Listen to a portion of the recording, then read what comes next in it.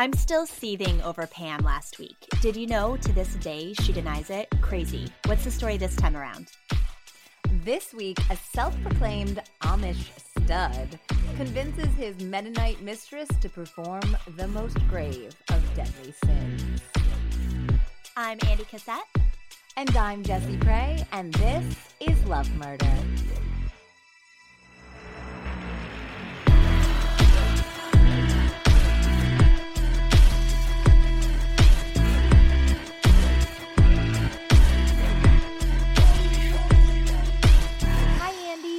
Hi, Jessie. Welcome back, everyone, to Love Murder, the podcast right at the intersection of human interest and true crime, where the villains were turned to evil by lust, greed, and passion. Go check us out on socials at Love Murder on Twitter and Instagram, and search Love Murder Podcast on Facebook. And if you enjoy this podcast, please love/murder a 5-star rating on Apple or wherever you're listening. We super appreciate it, guys. And we promise you, if you keep leaving great ratings and reviews, we will always jump right into the story for you. Yeah. That's the trade-off. Yeah, number one. And that being said, let's be true to our word. And I think we should jump right in. What do you think, Andy? I'm so intrigued by this. This is definitely an interesting case. We've had some real bangers lately. Obviously the sex slave murders were very gnarly, and Pam Smart is a huge case for a reason. It's fascinating. So this one is a little bit more under the radar, and there's like a totally different culture involved because it takes place in Amish country. Yep. So buckle up. This is going to be a weird one, but it'll just go to show us and everybody else that people are alike no matter what religion they are, no matter where they're raised, no matter how you try to divorce yourself from technology. Human nature has a way of coming through, and it's not always pretty. Nope. Let's churn some butter. I know, we should do a little sample of Al Yankovic living in an Amish paradise over here. I wish we could. Guys, just imagine that, okay? Yeah. So I'm going to do my sources on time this episode. So I read A Killing in Amish Country by Greg Olson and Rebecca Morris. And you may remember Greg Olson as the author of Bitch on Wheels. I was just going to say. Coming back. We used his work for episode 6, The Ballad of the Bed-Hopping Black Widow. Yep. So he's a fun writer. There's also an episode of Deadly Devotion on ID channel about this. And then I used some comments really from the Jim Fisher True Crime blog. So we'll add those in at the end. So I'll mention him again at the end. Also, in the book, pseudonyms were used to protect the identities of the children and some of the women, which I'll point out when we get to them. I decided to keep the pseudonyms in to protect the innocent. So cool. I will be using different names for the children and some of the women involved in the story, okay? Cool. Sounds good. Okay. A beautiful morning dawned on June 2nd, 2009 in Apple Creek, Ohio, home to many devout Amish families, already up for hours by 8 a.m. Do you know where Apple Creek is? No, but I was wondering what Amish town you were going to pick because it's a lot in Ohio and Pennsylvania. Exactly. Yeah. Yep. Apple Creek, Ohio. But one household was slow to wake that morning, and when they did, they would be plunged into a never-ending nightmare. The household was that of Eli Weaver, his devoted wife Barbara, and their 5 children. Following a birthday party the night before for eldest son Harley, who had turned 9, Eli had left for a fishing trip, and 2 of the Weavers' cousins had slept over. Susie, the eldest girl cousin, woke just before 8 a.m. to help her aunt with the smallest children and the morning chores. She was surprised she wasn't up. Industrious and introspective Barbara usually woke before dawn to write in her journal and begin her daily chores. Susie began to prepare breakfast when the younger children started shrieking. She followed the sobbing down the hall to find the small children surrounding Barbara's bed, her body deadly still, the sheets splattered with blood. She immediately flew from the room to find the eldest, Harley, only just 9 years old. She yelled for him in Pennsylvania Dutch, the mother tongue of the Amish. With a trembling hand, the poor boy touched his mother's cold leg and whispered, "Why isn't she answering? Why isn't Mama moving?" A gunshot wound was apparent on Barbara's chest. Though only 9 years old, Harley had been around guns his entire life, as his father owned a hunting and fishing supply store. He knew intellectually that his mother had been killed, yet his brain still refused to make it make sense. He hadn't heard any gunfire. How could this happen? As the children, only 2 to 8 years old, Ugh. attempted to open Barbara's eyes and wake her from her eternal rest, the dawning horror finally crystallized in Harley's mind, and he ran from the house to a neighbor's for help. "Something terrible has happened to our mother," he screamed. Something evil, malicious, and bone-chillingly self-serving had happened to Barbara Weaver. And the person responsible for this devastation? Perhaps the one person who should have been protecting this family at all odds. This is a story about forbidden desires, craven selfishness, callous manipulation, and love gone fatally wrong. Sounds like a perfect love murder tale. It sounds exactly like a love murder story. Oh, those poor kids. They were just babies. There was actually also a little baby also home. Ugh. So, I mean, we're talking infant to 9 years old. And think about how young 9-year-olds are for Harley to have to be so mature and handle this situation. So, let's do a quick overview of what Amish people believe and adhere to so we can have a better understanding of the environment Eli and Barbara lived in. So, we all know that the Amish drastically limit technology, and the reason that they do this is to keep families focused on principles and values that matter, rather than those that distract us from a righteous and healthy path. They believe the focus in America is on the individual, while their focus is on the church first and then family. So, from their perspective, not long ago, most Americans lived life like this too. So, back in the agricultural days, when the church was more than just a religious meeting place, but also the social and educational heart of a community, that's kind of where they feel like America prospered and when people's values were rights. And that's like really the time they want to focus on. And honestly, with the way social media is going these days, I don't think they're exactly wrong. No, I just think it's so extreme. It's so extreme. Some Yeah. of the things in this story really stuck out to me about how insular and cloistered they are. Obviously, every culture and subgroup can practice their life and their community the way that they see fit. But I think that it really doesn't prepare the children for if they do have the choice to pick what life they want to live. It doesn't prepare them at all for it. That's why there's like those sensationalized shows about Amish kids breaking off when they're 18, because it's like watching a 5-year-old try to navigate the world. Yeah, it's definitely Amish gone wild. Yeah. So they are by and large a peaceful and kind group willing to lend neighbors a hand, Amish and English, which is their word for non-Amish people, alike. When Barbara was murdered in 2009, there had only been 2 other reported murders within the Amish community in more than 250 years. Whoa. Yeah, and this is like also because they mostly keep things extremely private. So I don't know if necessarily like out of all of the 1800s there wasn't a murder that they might have just handled within their own community, you know? Exactly. Yeah. But this is like only the 3rd reported case as of 2009. Crazy. There's also considerable differences between the Amish sects. The Schwarzentruber Amish are the most conservative. They even paint their barns red, finding white too flashy, which I think is funny because red seems flashier than white to me. Red seems more seductive, for sure. Yeah, exactly. They do not permit the use of electricity or indoor plumbing, and they also don't allow Velcro, buttons, or bicycles. Yeah, which is Velcro, super buttons, or intense. bicycles. So everything must be woven or strung. Woven or like ties or pins. Oh my God. And no Yep. bicycles? No bicycles, baby. Yeah, I know. It sounds really. So, this is the most conservative, though. There's also the Old Order Amish, which, despite the medieval sounding name, is the more progressive of the sects.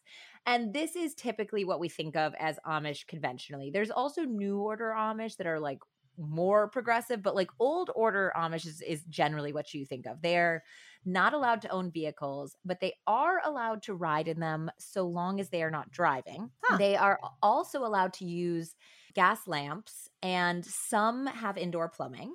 So in between the Schwarzentroober and the Old Order is where you'd find Andy Weaver Amish, which is the sect that Eli and Barbara and their families belong to.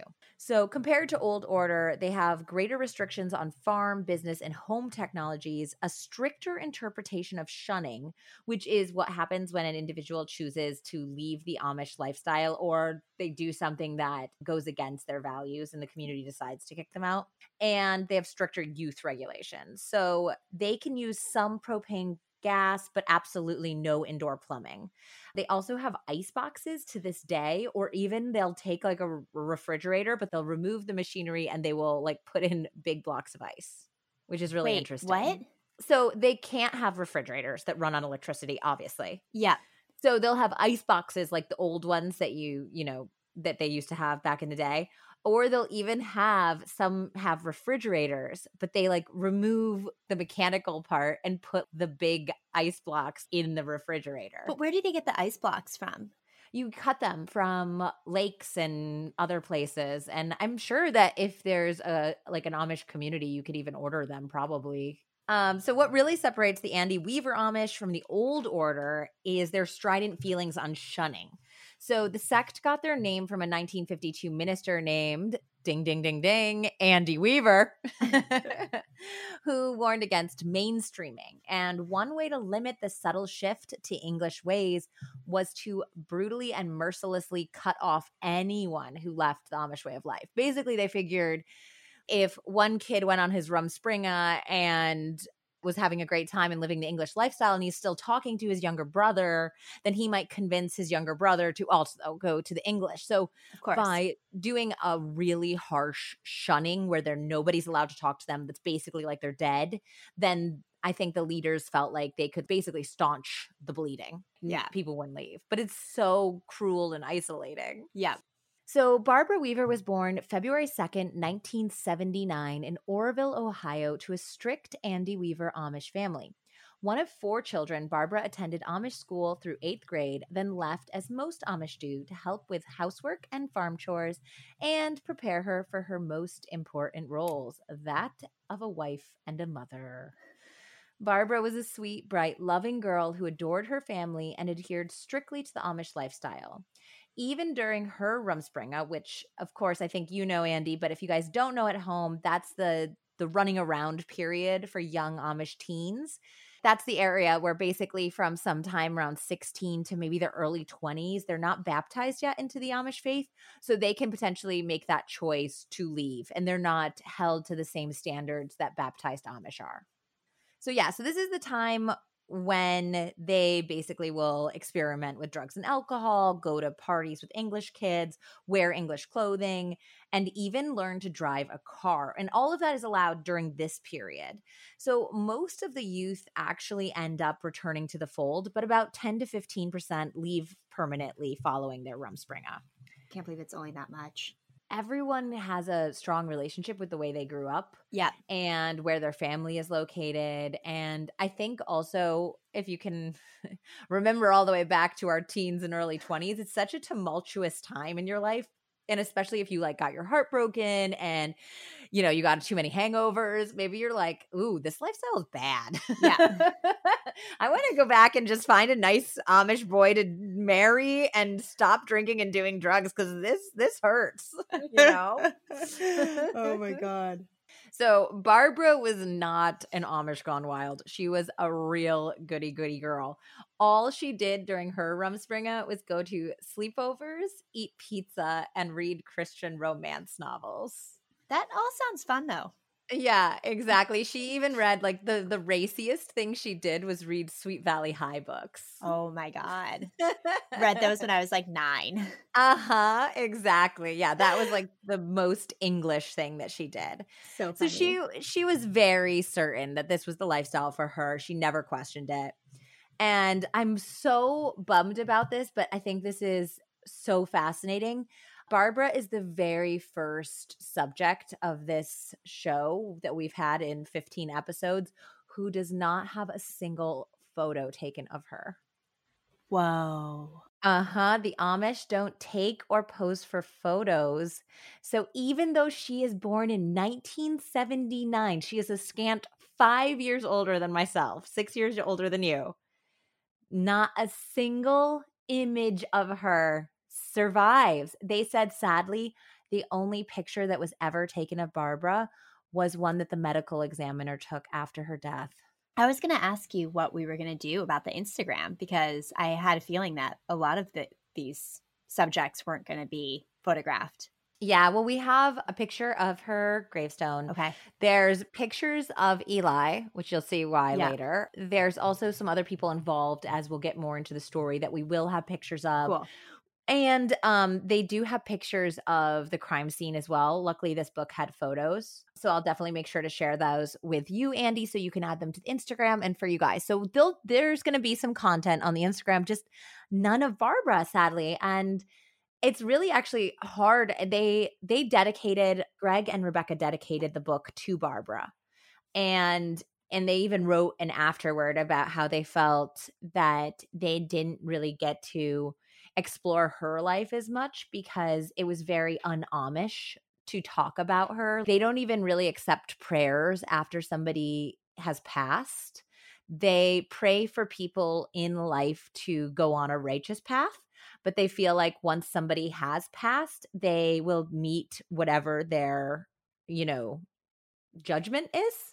And so that there's no use praying for them after they pass away because they're already, and especially the way Barbara lived was so righteous that there's no way she didn't. Yeah, their bed is already made, so there's no point in praying anymore. Use your prayers for people who are on a wicked path to get them on the right path. So yeah, there wasn't a lot. So there was a woman that Barbara grew up with named Ruby who talks to the authors of the book. And she also talks on Deadly Devotion, the show on ID, about growing up with Barbara. And there's some other people and like some other people privately who are Amish elders who spoke to the authors of the book. So we're getting information from them. But yeah, we'll talk about Barbara as much as we possibly can. But she lived an extremely private life, and that was very intentional.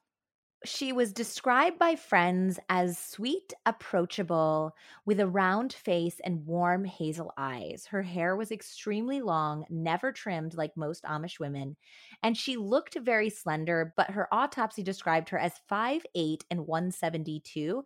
So she was like very slender seeming, but she was like a sturdy farm girl, actually. So she's just very fresh-faced and strong and sweet. She was only 30 years old when she was killed. So young. Barbara and Eli had known each other since they were children, but began courting when they were 18 and 19. Eli was also a member of the Andy Weaver group, his father and brother both ministers. So Eli was troubled from an early age. He was fascinated by English technology like radios and cameras. He liked drinking and even snuck out to go to the movies. Ooh, trouble. I know. It's so funny because we're talking about somebody who was born in 1980. And like, if this is what your kid does, in our society, you're like, I'm doing fine. Yeah. He's obsessed with cameras. He sometimes takes a drink and he likes to sneak out to the movies. You'd be like, great. Yeah, My A+. kid's doing great. Yeah. But this was bad boy in Amish world. He was charming and handsome, and he seemed to get away with a lot, especially with his parents.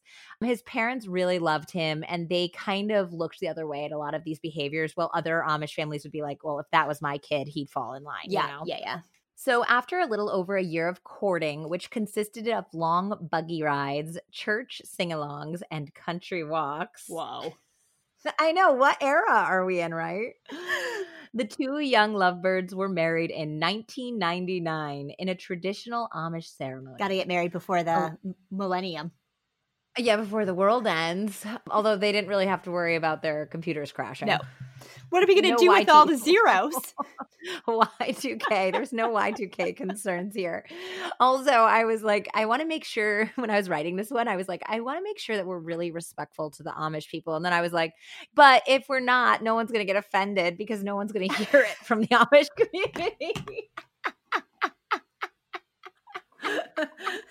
Touche, Jesse Prey. Touche. They're probably not listening to a murder podcast on their I AirPods. think there's room to be bewildered by their lifestyle without making fun.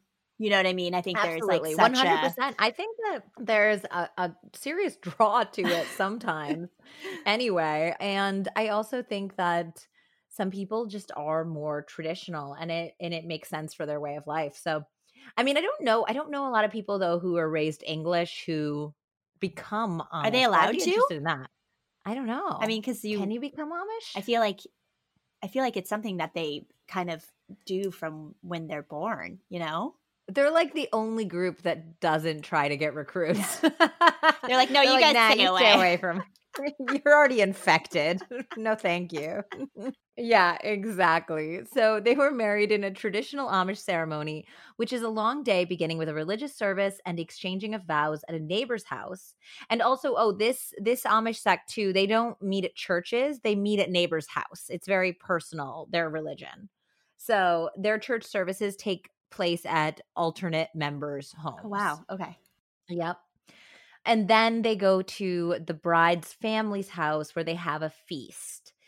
And I was thinking that this has to be the driest wedding imaginable. Oh my God. Do not sign me up. And no, it's all day long with no booze. So you can say what you want about how long a full Catholic wedding mass is, but at least you get to hit up the blood of Christ later on, you know? Yeah. And like usually there's drinks after. I don't know about like, Exactly. I guess some people who are super, super religious frown upon drinking still, but For the most part, people are usually pretty cool about Yeah. it. I guess my aunt and uncle, my mom's brother, married a woman who was the child of missionaries, and they had a dry wedding. They had like the reception in a basement church with like punch. And Oh.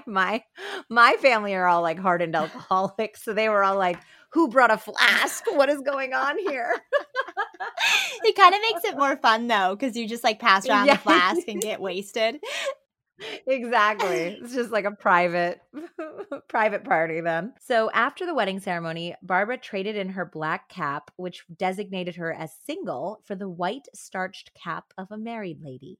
And Eli began to grow out his beard, which is the sign of a married man. Then Barbara gave birth to 5 children in 7 years. Jesus. I mean, that is one after the other. So That woman did not get a break. much. I mean, they don't need to recruit anyone. They're each building an No, army. I guess they're making their own recruits. There you go. She was a loving, devoted, and caring mother. Barbara found motherhood extremely fulfilling, but she struggled deeply with her marriage. And this is mostly because Eli was a shitty, shitty husband. Oh, That will make your marriage bad. Oh, no.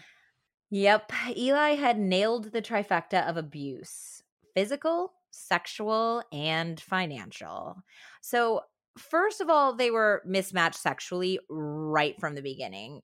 Eli wanted adventurous sex and he would demand oral sex, which Barbara refused to perform as she believed it was against God's will. I was going to say, I would assume that that's against their, I'm sure that you can only Yeah. really have sex to procreate, right? Exactly. Yeah. So she had been taught that the only sanctified sex acts were those between a husband and a wife that could result in conception. Yeah. So probably Yeah, only so- like during ovulation too then. I don't know how crazy they were about exactly that. I mean, they don't have like the technology to track the No, but they ovulation. probably do the same way that Catholics do it with like the old school calendar tracking. Yeah. I mean, it's potential. Yeah. Which, I mean, would be a total bummer. I don't know. I think I was telling this to Nathaniel. He's like, no. You could totally get pregnant from blowjobs. You just, it's just the hardiest sperm make it all the way down. It's to really give them an obstacle course. Could you imagine? I was like, I 100% guarantee you some man told his wife Oh, that. 100%. And they can't look it up online. No, exactly. They just got to take his word for it. So, as a result of her refusal, Eli was sexually aggressive with her, which sucks. So, it's like, seems like he took out a lot of aggression on her. I just never understood how and why a man would want to force a blowjob Like, your dick is going into a woman's mouth. Like, Yeah. that just sounds dangerous to me. I like never I can't imagine being a dude and like forcing someone to suck my dick. It's like you're putting your whole bits in danger. Just also forcing anyone to do anything sounds like such a turn off. Oh God. There's Ugh. just obviously some screws loose, you know? Absolutely. Absolutely. And I think that Eli, especially, as we'll come to see, is exceedingly selfish, Yeah. exceedingly immature. Everything's about him this entire story. So, though his hunting and fishing supply store seemed like it was doing well, Eli refused to give his wife money, and it seemed like he was doing it to be controlling and vindictive. One friend talked to the authors about a time Barbara showed up to church ashamed and in tears. It had been her turn to bake pies for an after church snack, and Eli had refused to give her the money Ugh. for ingredients. I was going to say, what is she spending money on? But it totally makes sense. Stuff like that, where you're supposed to be contributing towards the community. And that's Yeah, like, and he knew she was still going to show up for church because she wouldn't lie. That's a sin to yeah, her. Not going to church is a sin. So she was forced to go empty-handed. And then when nobody could eat after the church services, it was like, well, wasn't it Barbara's yep, turn? Everyone would know that and like think that she did something yeah. wrong. So I think that's really abusive and really Oh, for cruel. sure. And she probably felt so full of shame. He was also witnessed pushing Barbara around and manhandling her roughly by their own children and neighbors, but nothing was ever done about it.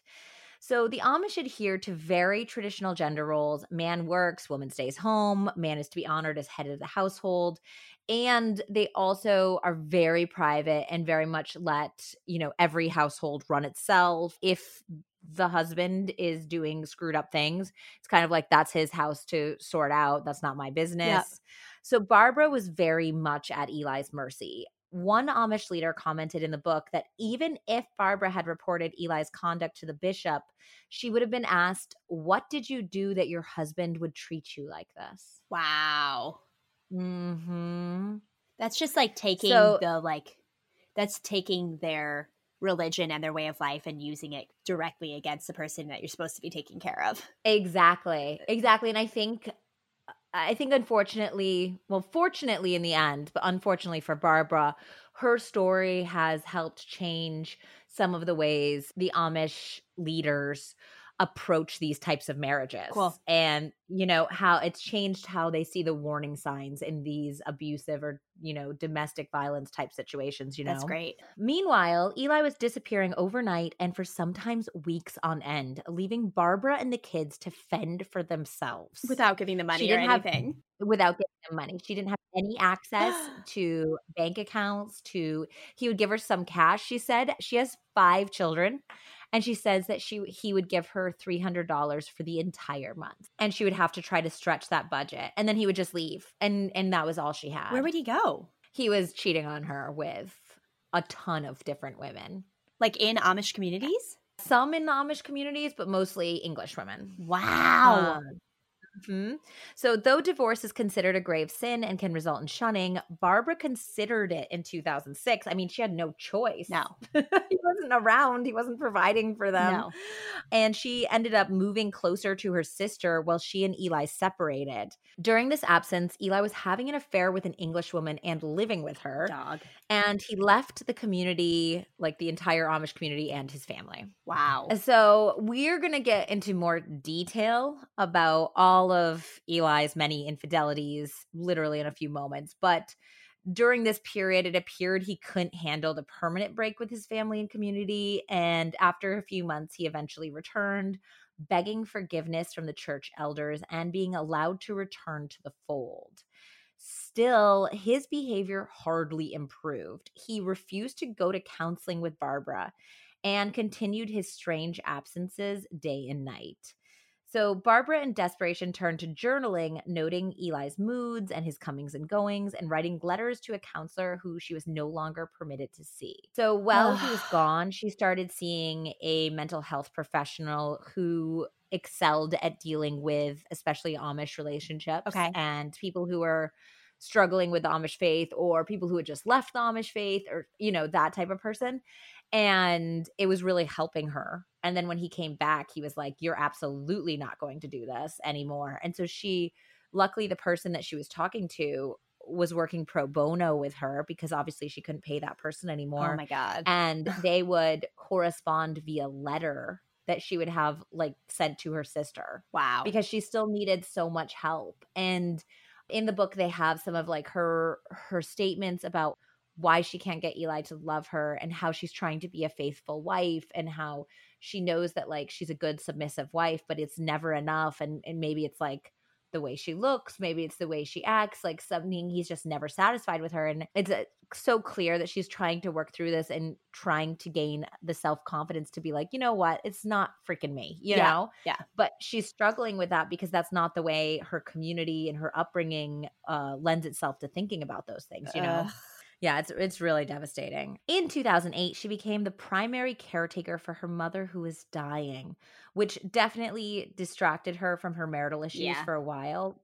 But after her mother's passing, Barbara was once again keenly aware of Eli's failings as a husband that made her doubt her own abilities as a wife, mother, and woman of faith. By the time of the murder in 2009, the marriage was barely holding on by a thread. Ugh.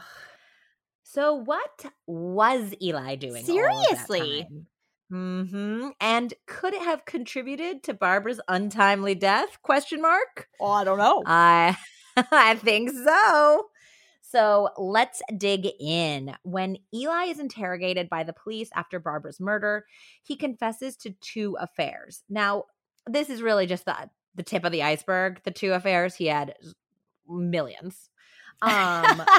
Literally millions. Maybe not millions. He wishes he had millions.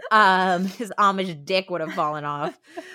He's a real butthole, this guy. But I feel like the 2 he confesses to gives us a good jumping off point. So we'll start with those 2 and then we'll kind of mention a couple more as they come up in the story. Okay. Eli mentions a woman named Barb Raber. And Barb? Barb is going to Really? Yeah. Another Barbara. And Barb Raber is going to come up in this story a lot. And it gets very confusing that she has the same name as his wife, who is the victim. So I'm only going to call her Barb. And Barbara is always going to be the wife. Already mad about this. I know. If you need any clarification, please stop me because it gets so confusing that on the Jim Fisher True Crime blog, literally out of 45 comments, I think 25 of them were people arguing about whether it was Barb or Barbara about something. Yes. Oh So my God. Barb Raber is who I'm going to talk about. And I'll use her last name a little bit too, just to make sure we're really clear I about think the we'll be difference okay. between the women. Yes. And they're wildly different women. I mean, of value and quality. So I think it would be a bummer for Barbara Weaver to be compared to Barb Raber. And another named Sherry Lindstrom. Now, Sherry Lindstrom is a pseudonym. So all of the women that have affairs with Eli came forward and talked to the authors and the police with the understanding that they wanted to use a different name, which if I slept with Eli, I wouldn't want anyone to know my name either. And that goes for Barb Raber too, or no? No, not Barb Raber, Okay. because you'll see her shit gets out there. So we know who Barb Raber is. Barb is the only. We see you, Barb. We know what you did. Barb is the only one who's we're using her real name. Okay, cool. Yeah, I would hope that they wouldn't choose a pseudonym that was the same name as the wife. That would seem like I know. I was like, they're really complicating this. Yes, exactly. And I think the reason he confessed only to these 2 affairs was because there were witnesses in the Amish community that were aware of these 2 particular indiscretions. Yeah, so he's like, I'm going to confess, but it's like, bitch, we know. We already know. Yeah. He knew people were going to talk about this anyway to the cops. So he just exactly. So he claimed wife Barbara was aware of his relationship with Sherry. It had finished, he had repented, and he had been forgiven by Barbara and the church. However, Sherry was not the one that he lived with when he was on his adult Rumspringa or whatever he was doing. That was another woman named Shelley. So Sherry's like new. So it doesn't seem likely that Barbara really knew about Sherry, actually. Okay. There was also a longstanding on and off affair with Barb Raber, which is going to be a very interesting and messy relationship. While Eli looked boyish underneath his beard and potentially younger than his 29 years, Barb looked much older than her 39 years. It is definitely, we've had a couple of these people where their evil insides make them look old on the outside.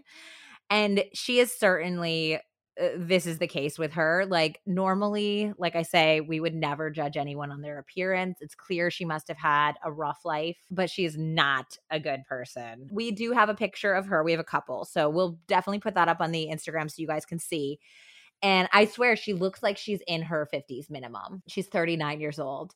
Yeah, she has a small frame and graying brunette hair with like oversized glasses. And this is definitely one of those cases where, you know, when you find out a celebrity cheated on his wife and his wife's gorgeous, and then they show pictures of the mistress and you're like, what? Yeah, like Jude Law with the nanny. Yes, or like anyone who slept with Tiger Woods.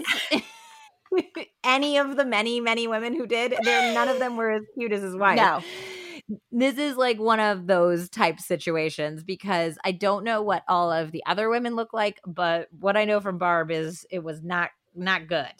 But who's giving blowjobs? Barb Raber's giving blowjobs. Barb the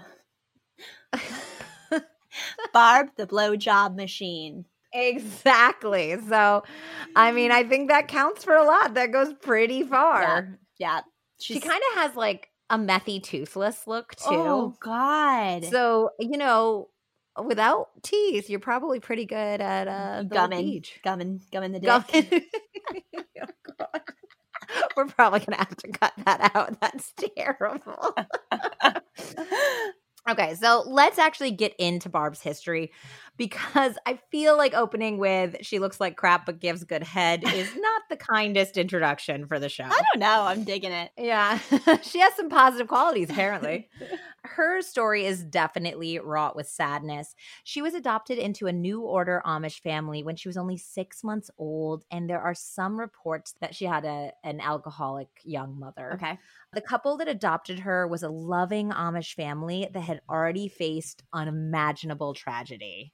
So Katie and Menno Miller are Barb's adoptive parents. They had given birth to 4 little boys who all died. What? Mm-hmm. How? This is all throughout the 1960s. Like the first one died in 1961. The last one died in 1969. The youngest was only 6 weeks old, and their second born, Timothy, hung on until he was 7, and then he died as well. From what? All 4 children were diagnosed. So they didn't know at the time. So I'm going to go into what they thought it was, what they tried to fix. In the end, it's something that they had not discovered yet. So This is taking place in like the 50s and 60s.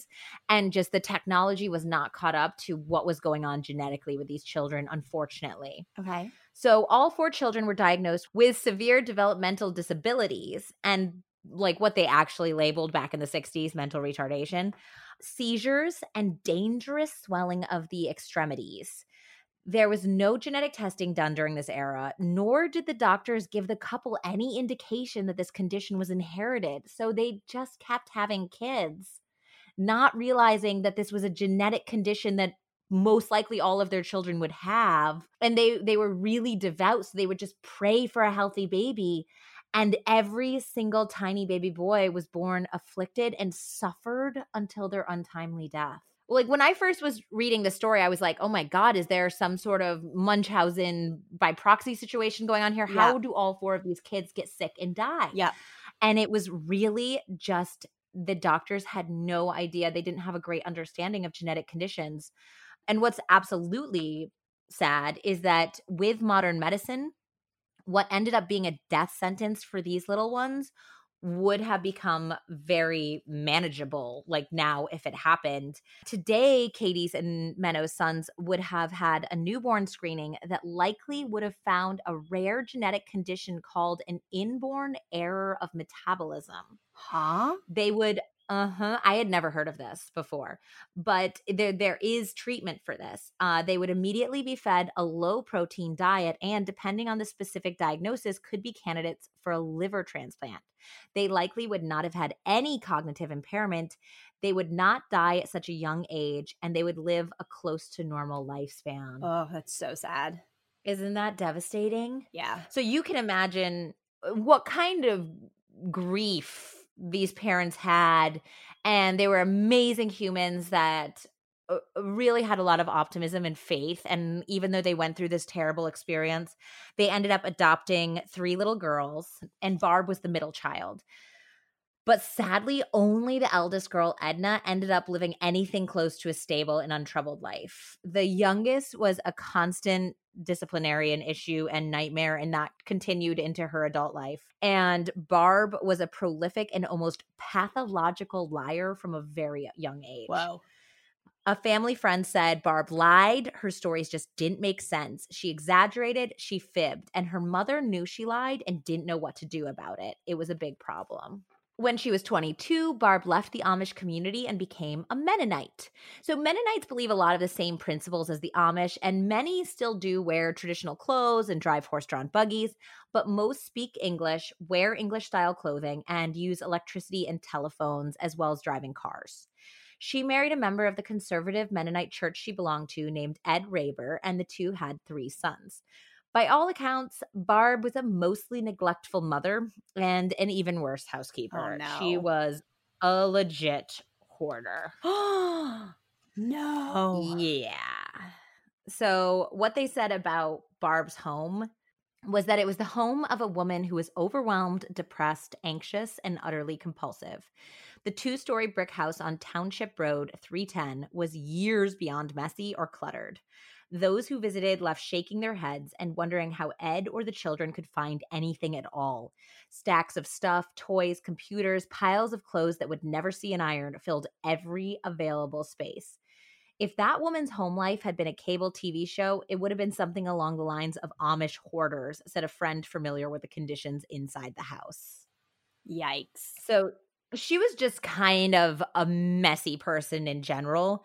And it seems that the only pleasure she had in life and the source of her, scant self-confidence was derived through several extramarital affairs with Amish men. That was kind of like her thing. There was certainly a deep hole inside of Barb that was full of pain, and maybe she had a lot of other symptoms and things going on with her. We don't really know. But she never really coped with whatever those demons were, and she just filled it with buying things and meaningless sex. Got it. Okay. Her favorite of these affair partners was most certainly Eli, who had a strong hold over Barb. Eli and Barb had met when Eli briefly worked in construction for Barb's husband, Ed, and by 2009, the affair had gone on for years. Barb, who spoke fluent Pennsylvania Dutch as a result of growing up in the Amish community, made a living as a taxi driver for the Amish specifically. And so remember that some of them can ride in cars, but they can't drive. Yep. So being able to speak Pennsylvania Dutch is actually pretty lucrative for somebody who caters exclusively to the Amish community. So the entire community knew there was something fishy between Eli and Barb, the English taxi driver lady. Eli had even been told specifically to stay away from Barb by the church when he repented and was welcomed back into the community. And this was a warning that he did not heed. Wait, they call her English even though she's Mennonite? Yep. Oh, wow. Technically, to the Amish, the Mennonites are English. Oh, wow. Okay. Yep. So the Mennonites don't consider themselves Amish. Okay. But many people, when they leave the Amish community, they move right into the Mennonite community because so many of the religious teachings are similar and so many of the values are the same. Yeah, easy transition. But they can use electricity and they can use cars and they can use phones, and it's just like it's like Amish light, Yeah. But because of that distinction, because of their use of all this technology, the Amish would not consider a Mennonite Amish. Okay. While conducting his affair with Barb Raber and floating in and out of his wife's life, Eli managed to also find love and sex in a truly forbidden place. Online. Wow. Yep. So apparently he purchased a computer for his hunting and fishing store, but he also owned a smartphone for personal use, which was, of course, strictly verboten. So he would charge it at the store, and he would hide it in his barn. And I think he also had some sort of external charger that he used and kept in the barn as well. In 2006, shortly after he moved back in with his family after his failed affair with an English woman named Shelley, Eli first went online. So he's 2006 is like the very like beginning of the MySpace, Facebook stuff. I guess not the beginning, but you're like right in that era, Yep, you know? yep. He went by the name Amish Stud. Wow. Wow. Uh-huh. On a mobile phone social networking site called Moco Space. Did you ever hear of that one? No. Like No, there's MOCO? yeah, MOCO Space. I never heard of Moco Space, and the other one he uses is Lava Life. I feel like I've heard or seen that. Maybe Lava Life. Yeah, it sounded vaguely familiar. So yeah, those were the two big ones he used. And his subject line read, "Who wants to do an Amish guy?" You've got to Not be kidding burying the me. lead. No, I am not. This was really pulled from his profile. Under his profile, he wrote that he loves hunting, fishing, anything outdoors. I want friends, and if you have what it takes, you can be my friend. You suck my D. If you suck my D. Also, he used like the letter U for all of the U's, like B instead of BE, two instead of two is very like early 2000s texting type, Wow. you know? Yeah. Uh-huh. And he was doing that thing like, you can be my friend if you have what it takes, which I think also was like a very early 2000s, like, remember it was called negging? Like when a guy would pick up a girl by being rude to her? Yeah. Yeah. So he's just, this is all gross. This is all not attractive. And to make matters worse, his profile picture, which we will certainly be putting up on the IG, was like one of those bad body selfies where his head's not in it and it just shows his naked torso. Ew. Can you see like the bottom Like, of his beard? yeah, well, you know, you can't really see his beard, but you see his like scraggly chest hair, and he's Ew. like, I mean, he's in good shape, you know, for like a skinny Amish guy. He's got like some defined abs, kind of, but it's so weird and sex creepy to put your profile picture as just body parts. Yeah. It's very, very weird. So he had 141 friends on the site with names like Too Much Ass, 69 Smiley Girl. Oh my Mhm. God. Black Barbie Fisheye 143, Love Me Asian, Naughty Little Sex Slave, and Tweety Bird fan. Oh my God. Did he write this in the book? Yes, this Okay, is that's from the book. amazing. He like he's I'm very love murdery. Yes, I ordered like 2 more books from Greg Olson because Awesome. I feel like we need to meet him. Exactly. The details he includes are so priceless. Yes, yeah. Yeah. He's great. It really He's helps also paint the on- picture. He really does. He's also on the Deadly Devotions, and he's an interesting guy. So in April 2008, he began a sexual relationship with a woman named Sherry, who we already talked about. Yeah. Who was intrigued by the young Amish man. She like had never dated an Amish man. She hadn't really known an Amish man. So I think this was very romantic in her idea. They were like two lovers that came from different worlds, Yeah. you know? So the two exchanged nudes and would sneak around together, Sherry often picking Eli up at 3:30 or 4 in the morning so he could use the excuse of early morning hunting or fishing trips to leave the family home. Eventually, the two told each other they loved one another, and their sex acts became flagrant. They were having illicit meetups at Eli's store. Ooh. Often forgetting to lock the door, and they once got caught by an Amish man who would go on to report Eli to a bishop, and once by Eli's own son. Yeah, and it appears that the child did not tell his mother, but it seems like this happened pretty shortly before the murder. So it might have had something to do with his interest in her dying quickly after this incident. Oh my God, that's horrible. Horrible. So, unbeknownst to Sherry, there were many, many, many more women besides just her, and not even just her and Barb Raber. The police eventually dug through Eli's online accounts, finding dozens of women entanglements. Eli had even impregnated a woman named Misty. He had never, ever met their daughter, who was born in July of 2008, though he faithfully sent a check for $350 each month. So at least she's getting more money than he's giving to his own family. Unreal.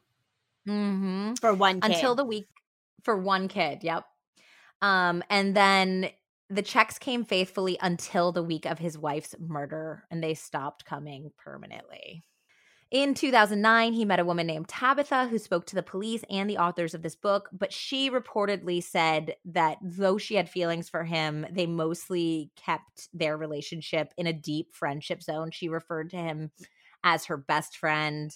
But he had a constant willingness to try to make things sexual. Like, he would always talk to her about, he said that he had never gone down on a woman, and he wanted to know how to make women orgasm and what she liked and stuff. So even though she says they didn't have a sexual relationship, it's clear that he was really trying. Yeah. Do you think he actually felt that way about that, or do you think he was just trying to fuck her? I don't know. I think that he probably used that on a lot of women by playing like the innocent Amish guy. Yeah. Like, I really want to please a woman, but like, we don't do that in our community, but I really want to like, make a woman come, like, do you want to try that with me? And then he's like, suck my dick. Yeah, exactly. The old bait and switch.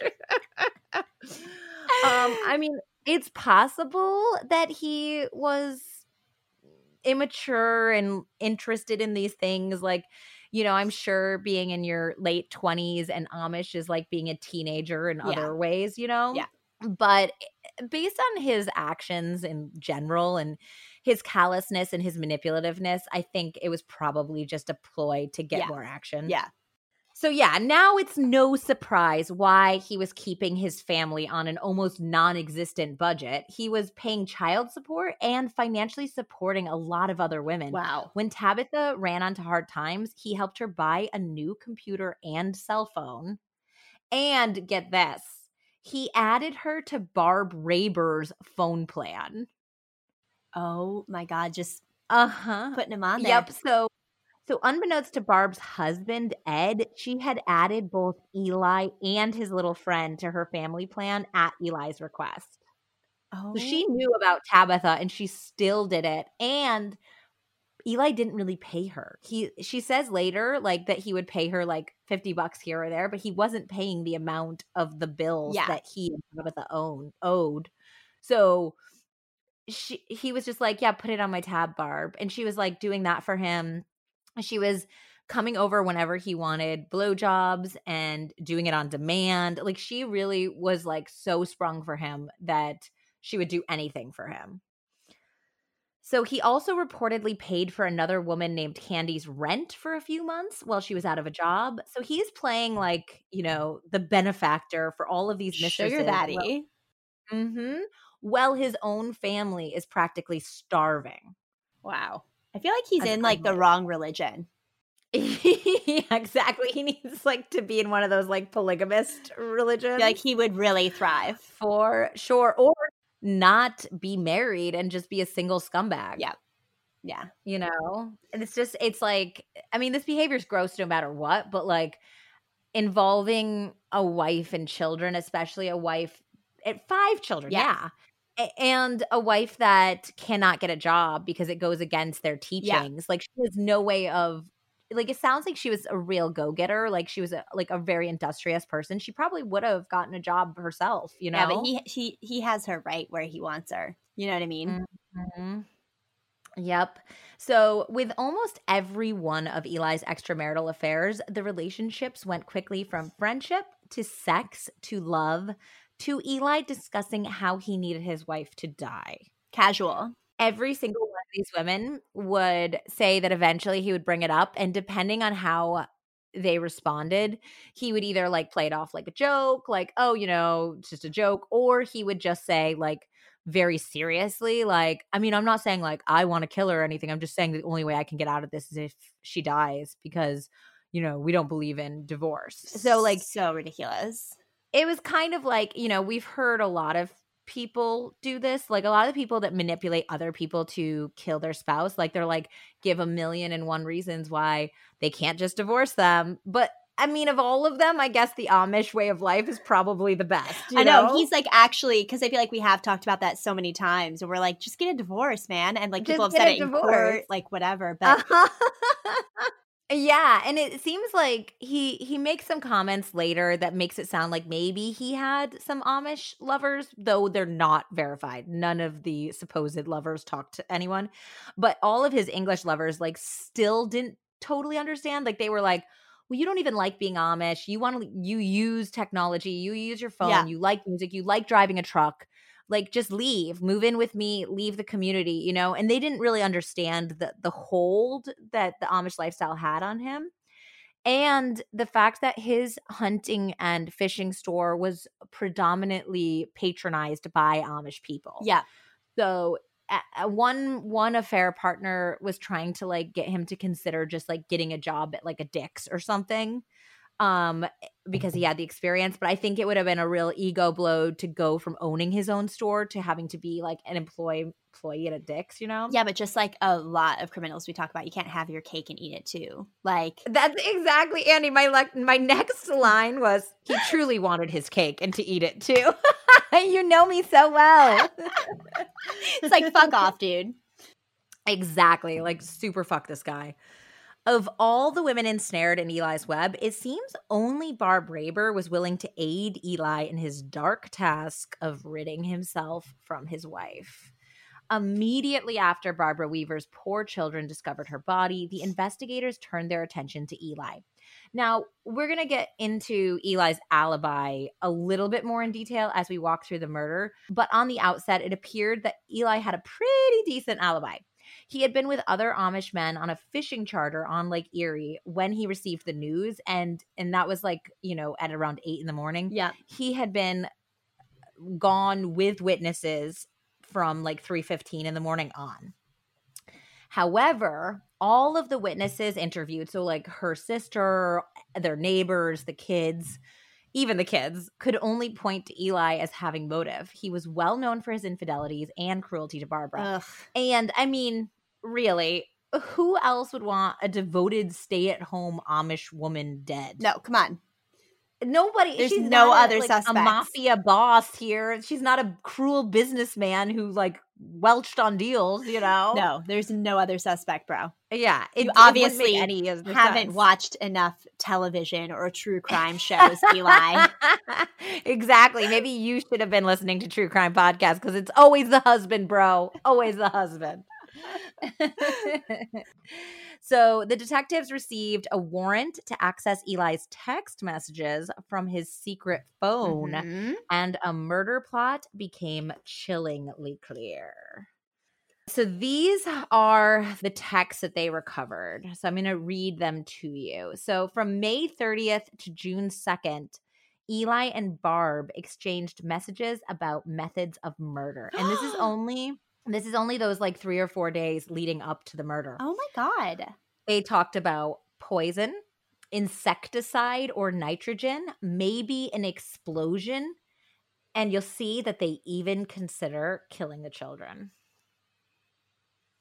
Mm-hmm. Andy's just open-jawed looking at me. Do you think that Eli used like T9? Oh, they talk about this. Wait, we'll get into like all of the things that they like try. At one point, Barb gave him, it must have been like an Ambien or something. She gave him a whole bunch of sleeping pills, and apparently he like ground them up and put them in a soda. And he was like pretending to drink it, and she was like, "Oh, what's that?" And he was like, "Oh, it's just a pop. You could have it." And then she took one sip and she's like, "Ooh, that tastes weird. Ew, you should throw that out. Don't drink that." And left. And so that was like one of the attempts he had. He was going to try to make it look like she overdosed on sleeping pills. Oh my God. So these are the text messages that the cops found. And until this point, they didn't really know who Barb was. Eventually, you know, Eli would come clean that he had an affair with her. But when they found these text messages, this was just totally revealing. Oh yeah. So the evening of May 30th, Eli, "Do you think 3 cc's of that tempo would do it?" Barb, "How would that ant stuff work?" Like they're talking about totally all these different poisons. Yeah. Morning of May 31st, Eli, "Morning, any ideas if we could do it Tuesday morning?" Barb, "I was thinking." Eli, "Thinking of what?" Barb, "I was thinking of different ways." Eli, "Tell me." Afternoon, May 31st. Eli, "Was just curious. What are you thinking of for Tuesday?" Barb, "Don't know. Be kind of hard with the kids in there." Eli, yeah, it would, but we know they would go straight to heaven if it would happen that way. Oh my God. This guy does not give a shit about anyone else but himself. He doesn't care if his children die. Wow. Uh-huh. Evening, May 31st. Eli, just blow up the house or something Tuesday morning, or come do her tonight. Barb, I heard ya. Eli, okay, thought you might be ignoring me. I don't care at all how it's done. Just do it. Why is she now doing Late, it?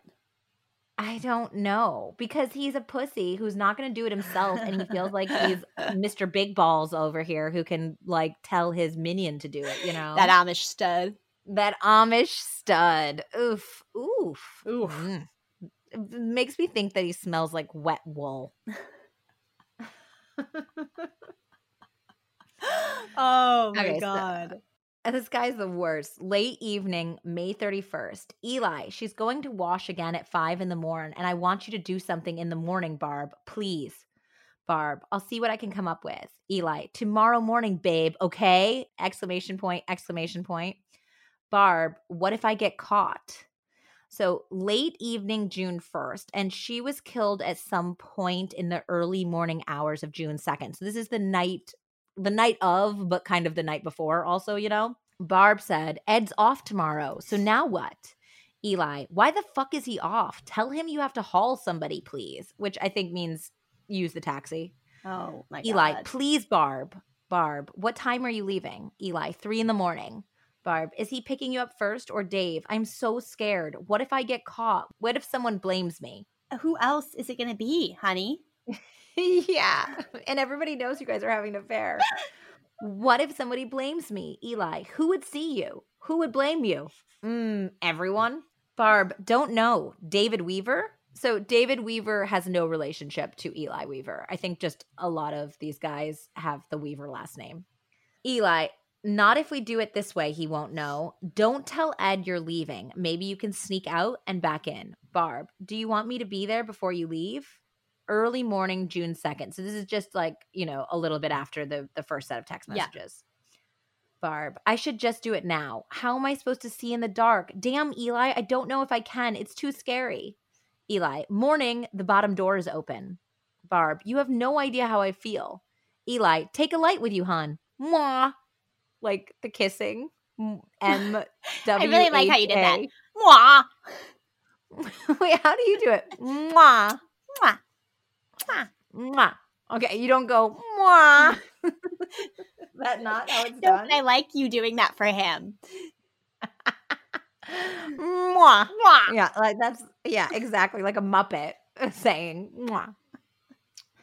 Barb, I'm so scared. Where are you? Eli, we're in Worcester. ... Just don't lose anything. Barb, do you think I can drive in behind the pines? Eli, yes. So after Barbara is shot, the investigation is underway. That afternoon of June 2nd, Barb says, whatever you do, don't give them your phone, please. And then she says later, if someone gives the cops your number, they can trace it down. The only way they can't is if the number is changed. Looks like you guys should have thought of that before. Barb really needed some hand-holding in this. Yeah. Like, this is a bad play on. Messy. It's bitches are messy. Yes. This is in Small Town Murder. They always call like the getting away with the murder the dismount. Okay. Like somebody can like execute a good routine and then they fuck it up on the dismount. Yeah. This is a terrible dismount. This is a 0 out of 10. Everything is bad here. Yeah. So later on, Barb did change their numbers. She got them both new phone numbers. And then she said to his new number, I just feel so bad about everything. I just want to hold you. Did you think it would lead to this? I just don't want to lose you or my boys. Eli never thanked her on these text messages or even asked her how she was. He was just fixated on getting a different phone. And then getting these texts were so critical to solving this murder, it almost didn't happen. The texts were the only proof that Barb Raber was anywhere near the house the night of the murder. Yeah. So they would have had no idea that she was actually the one who pulled the trigger. If we hadn't requested the text messages right away, we would have lost the case, the ADA, Boyle said later. In 2009, phone companies like Verizon could retrieve only the 5 most recent days of text messages. then they were gone. So police had gotten the phone numbers just in time. I mean, that's crazy. If this had been worse police work, they would have never solved this case. I mean, it's not like they have CCTVs sitting around.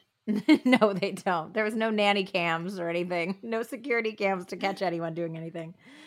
In addition to contacting Verizon, the Wayne County Sheriff's Office requested records of Eli's online meetups from MocoSpace.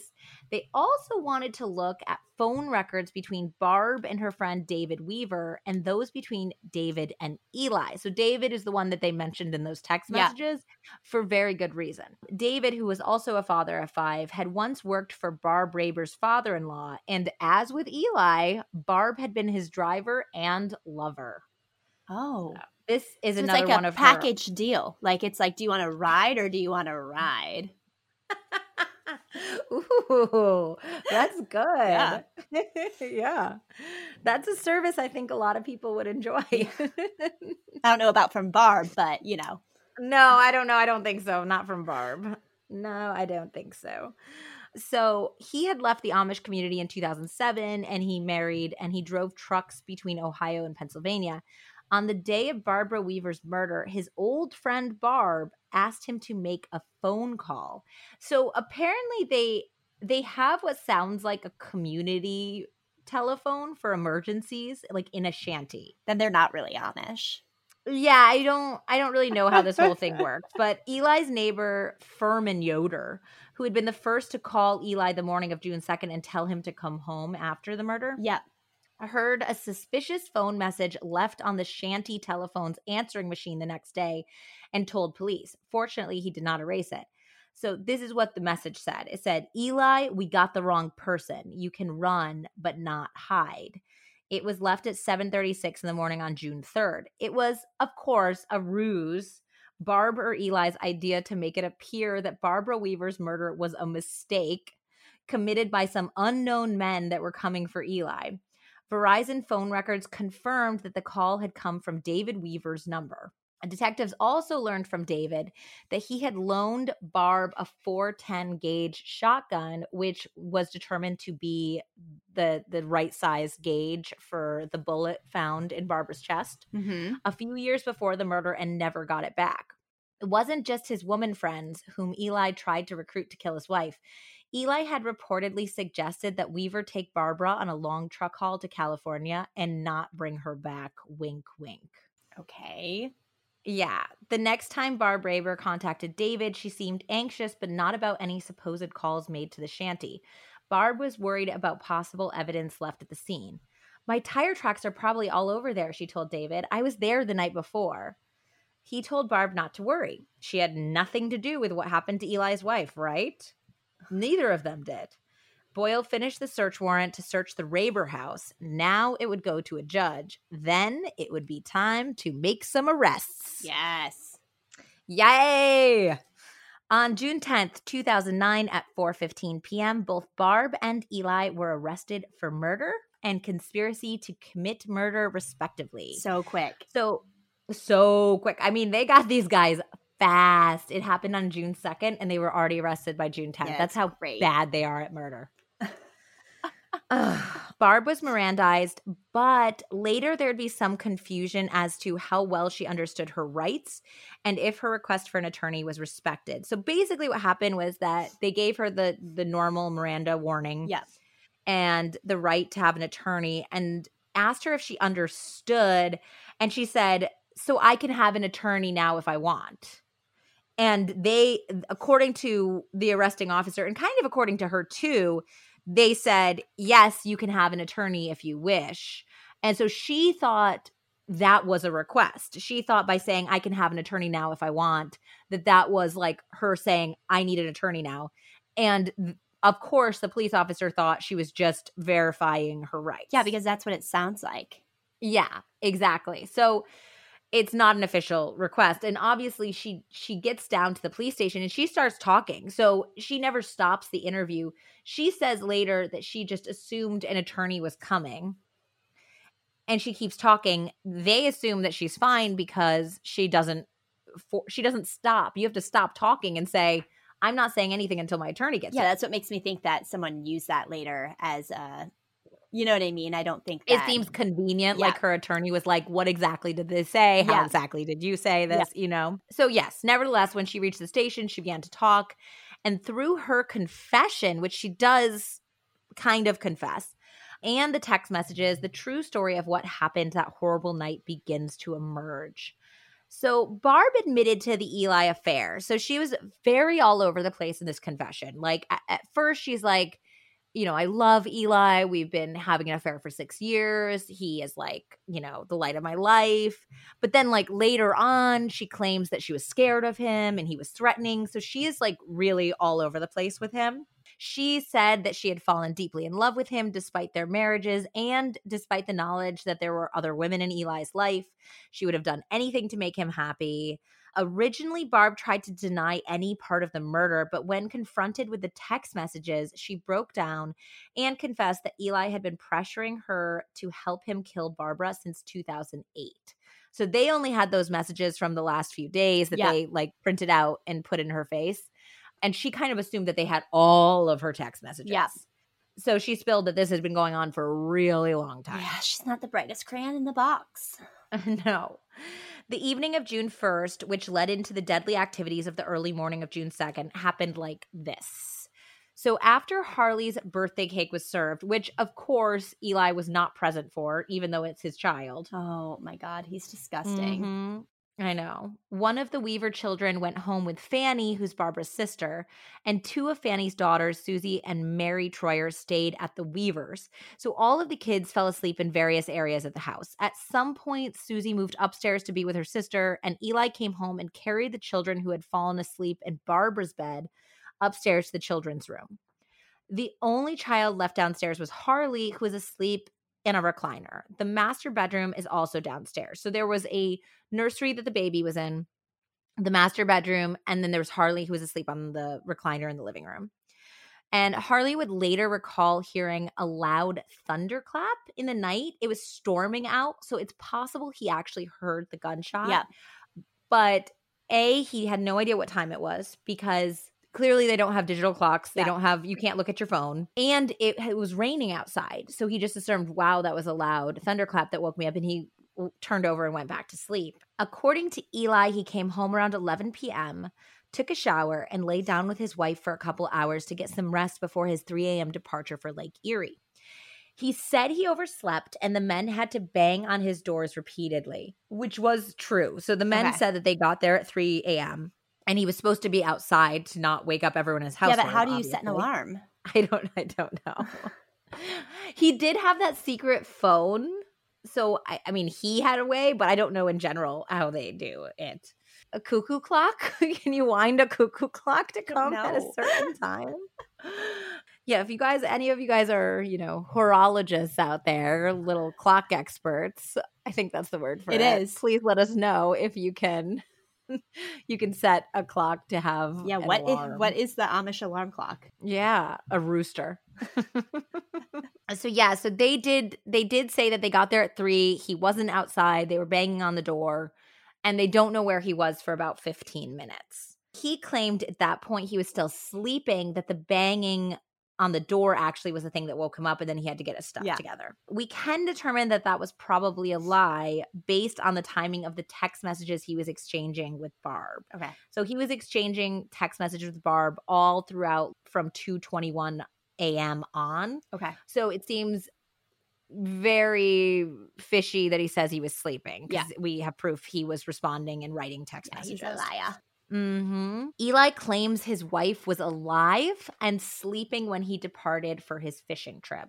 Between 2:21 a.m. and 4:47 a.m. that morning, Barb and Eli exchanged several texts, the ones that I read to you earlier. Yep. There's no hard proof as to when exactly Eli left, though the men estimated it was around 3:15. Nor when Barbara arrived at the house. But by 3:37 a.m., he was having breakfast with his fishing pals at an all-night diner in Worcester. And at 3:39 a.m., she was asking where she should park. The other men remember Eli being distracted, constantly checking his phone. So the men he was with were Amish, but they were more New Order Amish or more progressive Amish. And one of the other guys was a business owner as well. He ran an auction business, and he was actually the one who kind of encouraged Eli to get a phone because he said if you were going to do business with like English people, you needed to have a cell phone. Yeah. And like you could kind of bend the rules if it was to provide for your family, you know, even though he wasn't. Exactly. So these guys weren't like completely aghast that he was using a phone, you know? Yeah. So he was in the diner at that point. And then Barb claimed that she arrived at the Weavers' house around 4:30 in the morning. She said she parked behind their barn, walked through a field, and into their home through the basement doors Eli had left open. She walked directly into the bedroom as Eli had explained the layout of the home and claimed that the gun went off by accident, which was absolutely not true because, Pointing it at her. yeah, she said that she was going to just scare her, which none of the text messages obviously support that. It's Oh, ridiculous. man. And the forensics would later show that the gun had been pressed, like based on how the gun burn was, Yeah. it had been pressed against the comforter and her chest tightly when it was shot. So that was just a bunch of bullshit trying to minimize what she did. Like, oh, I went in and it accidentally went off, and it happened to, what is she, Annie Oakley? It went off and hit her exactly square in the chest. It was one shot, you know? Absurd.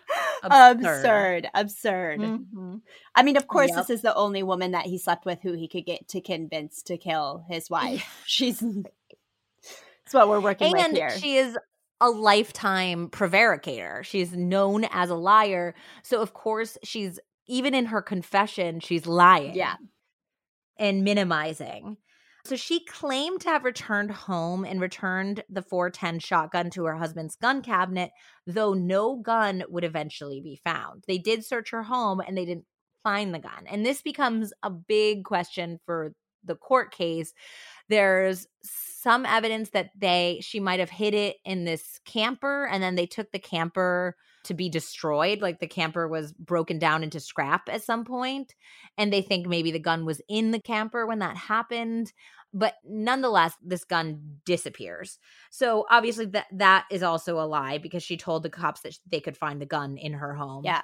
And she also told the police that both Tabitha and their mutual friend David Weaver had been asked by Eli to kill his wife, which was also true. Tabitha said that Eli had mentioned killing his wife, or like, hey, would you kill my wife? Like several times, but she always like wrote it off as him joking. Which also, guys, like, if people shouldn't joke about that. If they are joking, then you shouldn't be friends with them because that's a really sick joke. And if they're not joking, then you shouldn't be friends with them because they're a murderer. Yeah, then you should run. Yeah, exactly. You should report them and then run far, far away. Yeah. Actually, run first, then report them. So she said she'd carried out the crime because though she was in love with Eli, she also had become threatened by him. She said, I was threatened and scared for my family if I didn't cooperate with him. And I mean, he was getting very pushy on those text messages, you could see, but like, I don't know if she was threatened by him. You still had a choice, honey. Exactly. The next day, when faced with the facts that A, the cops could not find the murder weapon, and B, the forensics suggested that there was no way she could possibly have accidentally shot Barbara from across the room, she recanted her entire story as saying that it was not true at all. She wasn't even in the house. She felt cornered, and she thought that by telling them what they wanted to hear, she would get to go home. Wow. Mm-hmm. And then this time she said, I'm not saying anything else until I get an attorney. So it seems like she did have an idea of how to use those words because she did it the next morning. Yeah. Yeah. So Barb was appointed a public defender named John Leonard, and the two set to work on her defense. Meanwhile, Barb swore up and down to her devoted husband, Ed, that she had been falsely accused. Though they knew the calls were being recorded, Barb Raber spoke to her husband and sister while she was in jail in Pennsylvania Dutch, assuming that no one would be able to understand. I was like, honey, you live in Amish country. Have you ever heard of a translator? Yeah. Naturally, she was unbelievably wrong about this. So we have some of the translated phone calls right here for you. Oh my God, amazing. Yeah, it's crazy. So this is when she's in jail, and they even say, I mean, I don't know if any of you guys have ever talked to a prisoner, but they tell you in the recording these calls are being monitored. Yeah. So I don't know why she thought she was so clever she was going to get around this. Of course they have police officers that can speak and translate Pennsylvania Dutch, you know? And so Ed said, everyone is saying you did it. Barb, I did not. This is why I need an attorney. Do they have my computer? Ed, huh? Barb, do they have my computer? Ed, yeah, they got everyone's. Barb, yours too? Ed, yeah. He didn't ask why she was asking, and his jailed wife didn't leave him any room to do so. Barb, I gotta get out of here, Ed. Ed, I know, but I ain't got $1 million. He kept pressing her for answers, and she kept denying everything. Ed, so what is Eli accusing you of? Barb, I have no idea what he's doing. I don't know if David is involved. They are going on all the text messages. Did they take all of the phones? Ed, they didn't get the boys. Barb, did they get the other phone? Ed, yeah. Barb, shit. What other? Oh, the phone that she tried to get rid of. Exactly. Was her bail really $1 million? It was something exceedingly high. Okay. I think it was something like $1 million, and you have to come up with 10% of that. Got it. Okay. Yeah. Another call showed how Barb didn't understand that she was in the kettle and the heat was on high. When she called Ed, he told her she was at a friend's house. Do they think it was me? Ed, yeah. Oh, no, nope. It was about the friend's house that he was at. Nope. Everyone thinks it's you, Barb. Ed Raber received a lot of desperate calls from the county jail. Barb needed some TLC, and she wasn't going to get it anywhere but from him. There was an enormous irony to that. Those listening to the calls thought that Ed was a fool to listen to his wife. I know. Poor guy. Speaking of Cucktoberfest. I know. Poor Ed. Poor Cuck Ed. Oh, poor Cuck Ed. Barb says, I'm starting to get scared again, Ed. You are afraid or what? Barb, I'm scared. Ed, why? Barb, that paper they gave me. Ed, what papers? Barb, indictment for aggravated murder on the bottom. It says subject to life in prison. Ed, oh yeah, you didn't do it, so don't worry about that. Barb, what are you going to do if they put me in prison for life? Ed tried to calm her. He reminded Barb that the state didn't have any evidence against her. She hadn't even been away from the house that night, so she had successfully snuck out and snuck back in. He'd swear to that on the witness stand if asked to. She was home. He was home. She couldn't have left to kill Barbara Weaver, could she? Barb Raber was rattled. She had thought that Eli loved her, but she'd been duped. She knew a few days into her jail time that Eli would turn on her. Of course he would. Yeah. He turns on everyone. He does doesn't anything care. that's the best for him. He doesn't give a shit about you, Barb. She dialed her husband to discuss the importance of her alibi. If you talk to the lawyer, make sure you tell him you were home all night. I don't care what it takes. I just want to get out. The timeline was crucial. Barb Raber saw her only chance out of this mess as having a stalwart and believable alibi.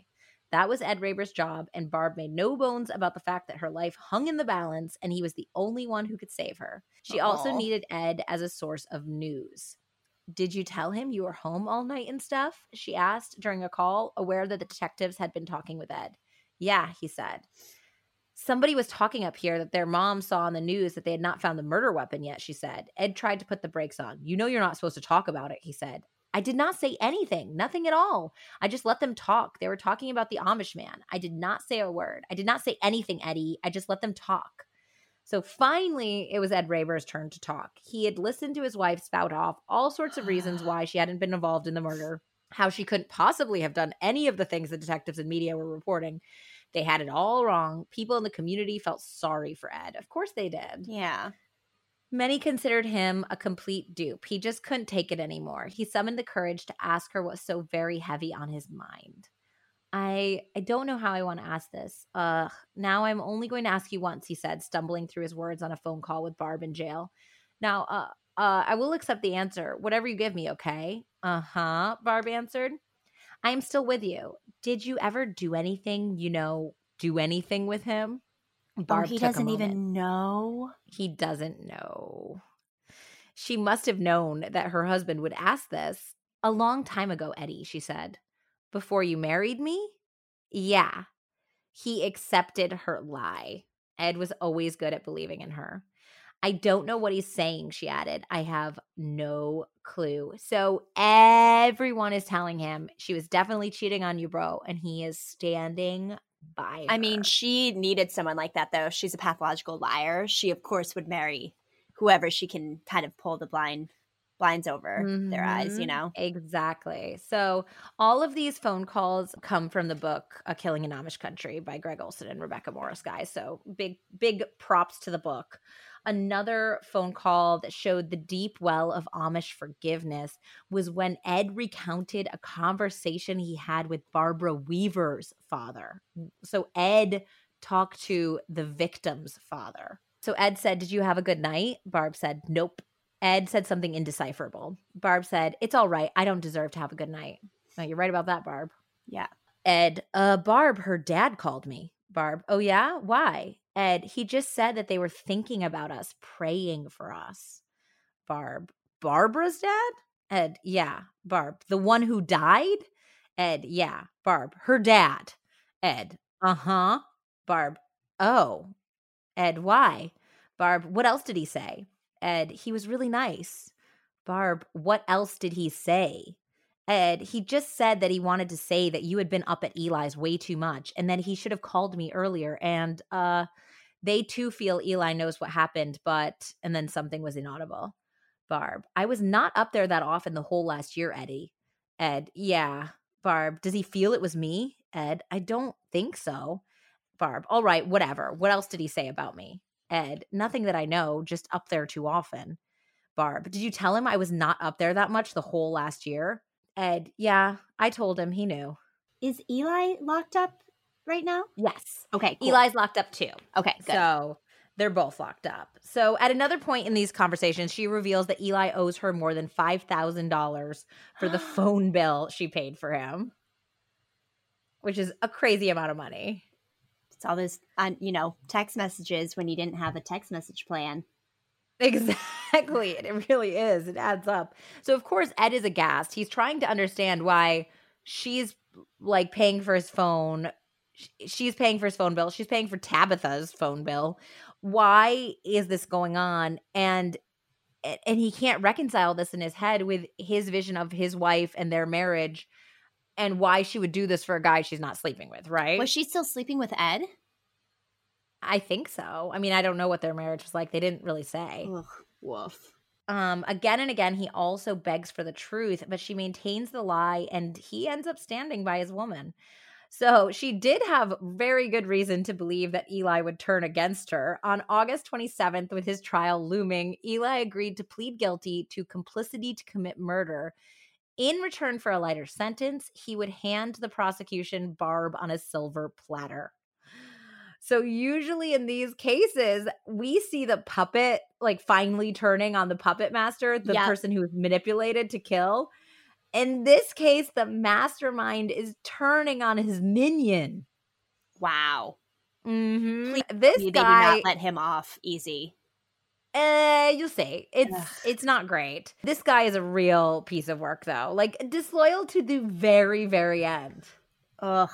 At any point, if he can get something, it doesn't matter who he screws over. Even his children. Think about that text conversation. Unbelievable. So but it's okay. They would go to heaven. They would go to heaven. Jesus Christ. Oh my God. With absolutely no remorse and what the detectives described as a chilling coldness, Eli recounted the murder plot and Barb's willingness to assist him. The ADA, Edna Boyle, offered Barb a few deals as well. So she offered her, the first deal was 23 years to life, and they rejected that. And then the second was 15 years to life plus 8 years for using a gun. And Barb really thought that she had a case, and she said no to both deals.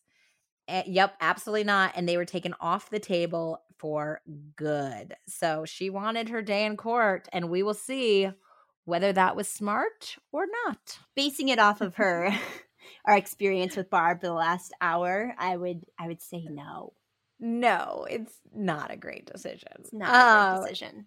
She doesn't make good decisions. No, she doesn't know how. So No. The trial began on September 16th, 2009 in Wooster, Ohio, with the Honorable Judge Robert J. Brown presiding. The gallery was a sea of white and navy blue and black-clad Amish folk. In fact, the judge said later that it was insane. Like, in all of his years of law, he had never seen a courtroom just so filled up with Amish people that he, like, was tempted to take a picture with his phone because it was such a wild sight. He's like, but that would have been unprofessional, so he didn't do it. Yeah. The defense attempted to get Barb Raber's confession thrown out. And that's because of the confusion about the Miranda, but the request was denied. So they had to work around her confessing and saying it was an accident. Yep. So they decided to go with, this is their strategy. Yes, Barb accidentally fired the shot, but that Eli had already strangled his wife, Barbara, to death before he left for the fishing trip. And then he used Barb to cover up his crime. Was there any scientific evidence of this? So there was apparently an early medical examiner's report that estimated the time of the murder between 12:30 and 3:30. Oh. And Barb said she hadn't arrived in the house until 4:30. There was also some very confusing, like, scratches and bruises on her body that seemed like it could be indicative of some sort of struggle. Wow. And there was some sort of bruising around the throat. Now, it's interesting because it's possible that this was true. Barbara's sister testified that Barbara herself had said that she didn't enjoy sex with Eli because he was very rough with her. Yep. And they had sex on Sunday, and I think this was like Tuesday night. So it's possible that he is such a dog. He was still sleeping with his wife. He was still sleeping with his wife. It's disgusting. Yep. And she wrote it like in her journal. So that was from her. She didn't say whether he used excessive force, but she did talk about how she could never please him enough. Yeah. So it's possible that those were old bruises or scratches from some sort of terrible sex act that he was violent in. And they did determine that the cause of death was the shotgun wound. So I feel like by 2009, they would have been able to determine whether somebody was shot pre or post-mortem. Yeah, I would think so too. So I would think so too. So this would seem to me like just an attempt to muddy the water and get reasonable doubt. Yeah. But I mean, at the end of the day, she still shot her. So whether she was dead or alive, the intent was still there. Yeah. You know? So it seems like to me just a tactic and not really true, which also doesn't make Eli look good because that's still, he's a gross asshole who abuses his wife during sex, you know? So the prosecution had a pretty straightforward case. I mean, there was a lot of good evidence here, you know? They had the evidence that was given by Eli and the detectives, and that was totally solid. Text messages proved that Eli and Barb had planned the murder. Barb had researched various poisons and finally, without much discussion, had settled on a shotgun as a murder weapon. Later, we're going to talk about like all of her search history, which she didn't wipe. Oh my God, this girl. Yep. Tex placed Barb at the murder scene. After the murder, Barb had asked Eli how to clean a shotgun and told him to stop using his cell phone until she changed the number. The detectives would testify that there was no sign of a break-in and that burglary wasn't the motive because there was some money that was very clearly out, like a cash box. Okay. So it seemed impossible that it was a burglary. And then, of course, there's the texts. The texts are everything. So the ADA would call David Weaver, Barb's friend and one-time lover, to testify that she'd asked him to make the fake threatening call to the shanty phone. So none of this is looking good for Barb, obviously. Yeah. And they had another surprise. That surprise was Barb's jailhouse friend and cellmate, who was a woman named Dina, who testified that Barb had admitted to her that she had purchased the gun after Eli had on numerous occasions over several months begged her to kill his wife. She also asked Dina how long fingerprints stay on guns and told her that she had purchased rat poison for Eli so he could kill his wife. Oh my God. So obviously a large part of the prosecution's case came from the text messages and some of the digital forensics, including, like I said earlier, her search history And so in court, they're reading what they got off her computer. And this is a list of some of the searches. Are you ready? Oh my God, I'm not sure. Where can I get strychnine poison? Can the insecticide Tempo kill a human being? What poisons kill humans? How to kill yourself with poison? How much lye can kill a person? Fastest poison to kill a person? Fastest way to kill someone? Kill yourself pills. 10 best ways to kill yourself. Effective methods, poison. Rat poison, suicide. And finally, how much rat poison will kill a person? Can you imagine this being read? The jury must just be like, oh, God. Bitch, you got to clear your history. Yeah, welcome to an incognito window. Oh my God.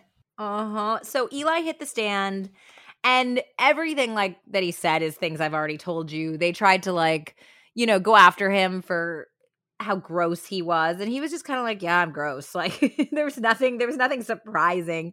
He outlined the cruel murder plot, and he did kind of insinuate that, well, yes, he had told Barb he wanted his wife dead.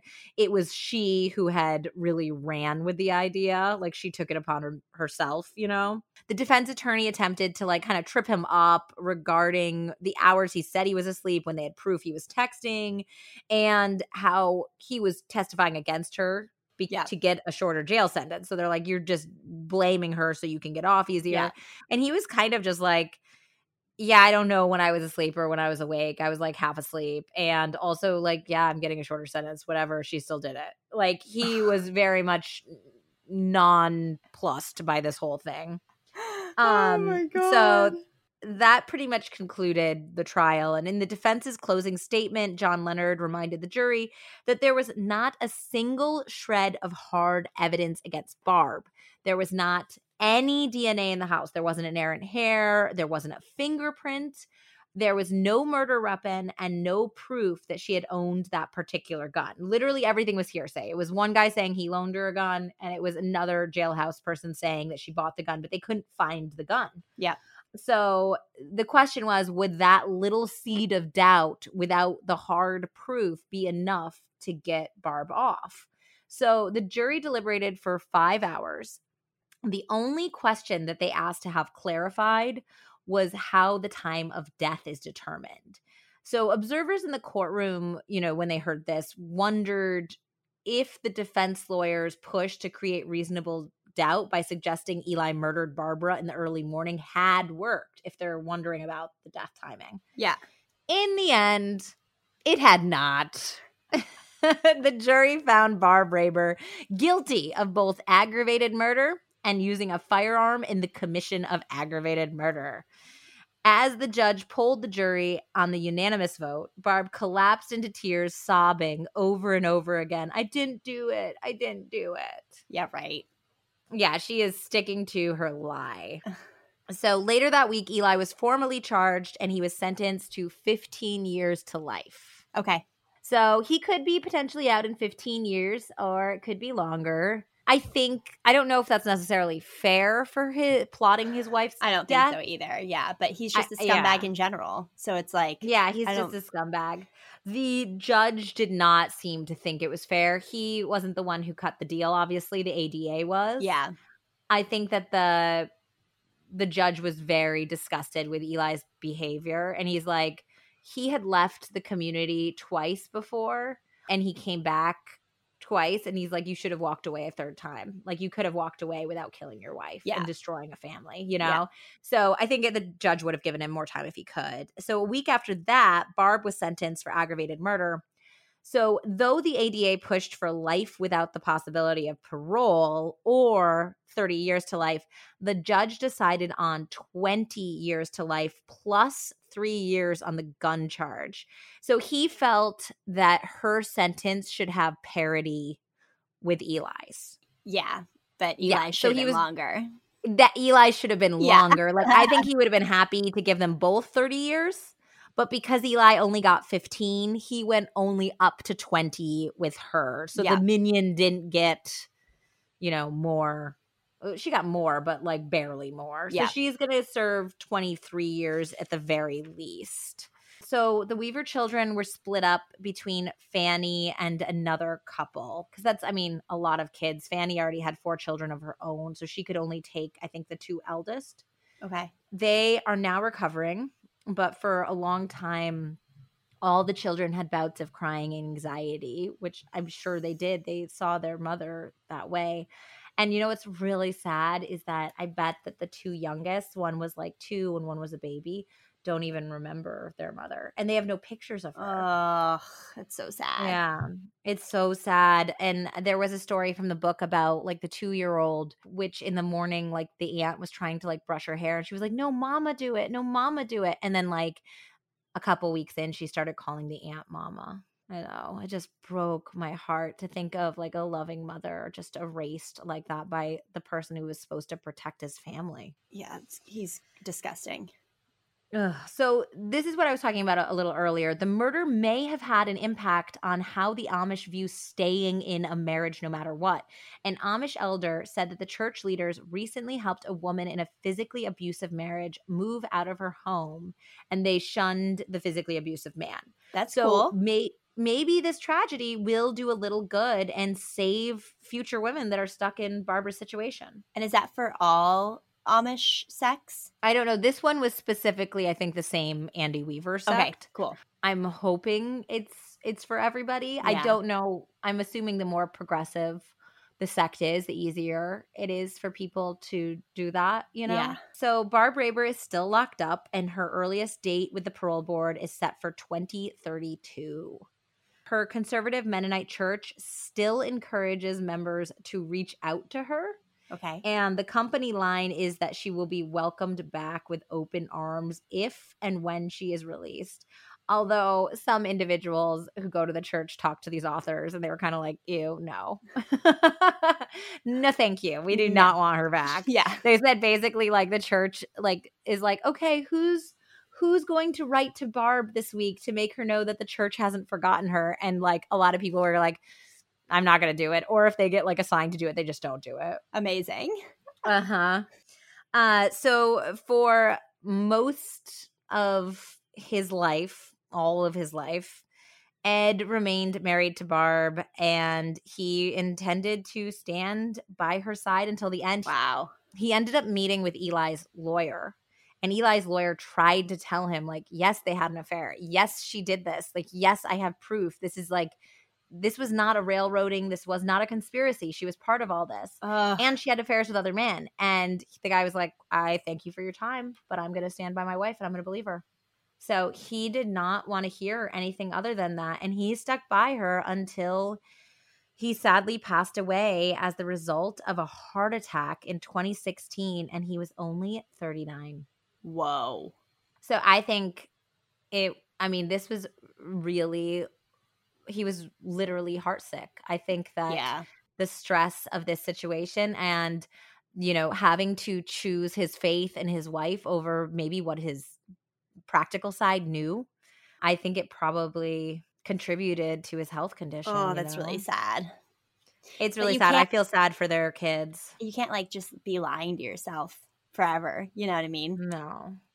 This is why we should, you know, forgive and work on ourselves and release like anger and release pain and, you know, go see our therapists and stuff because this shit can kill you. Yeah.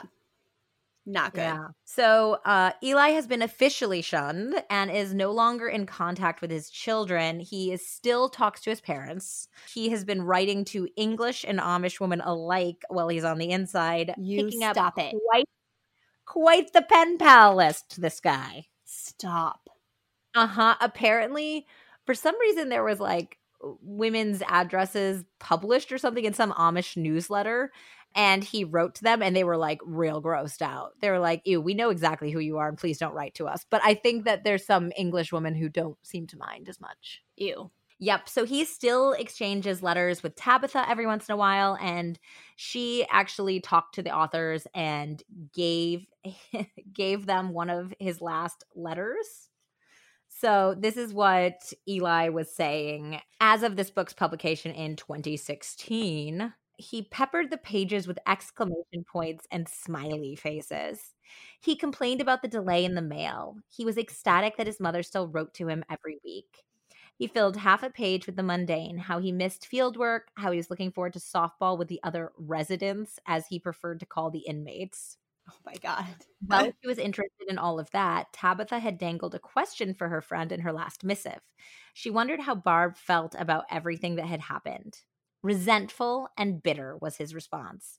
So these are his words. Yeah.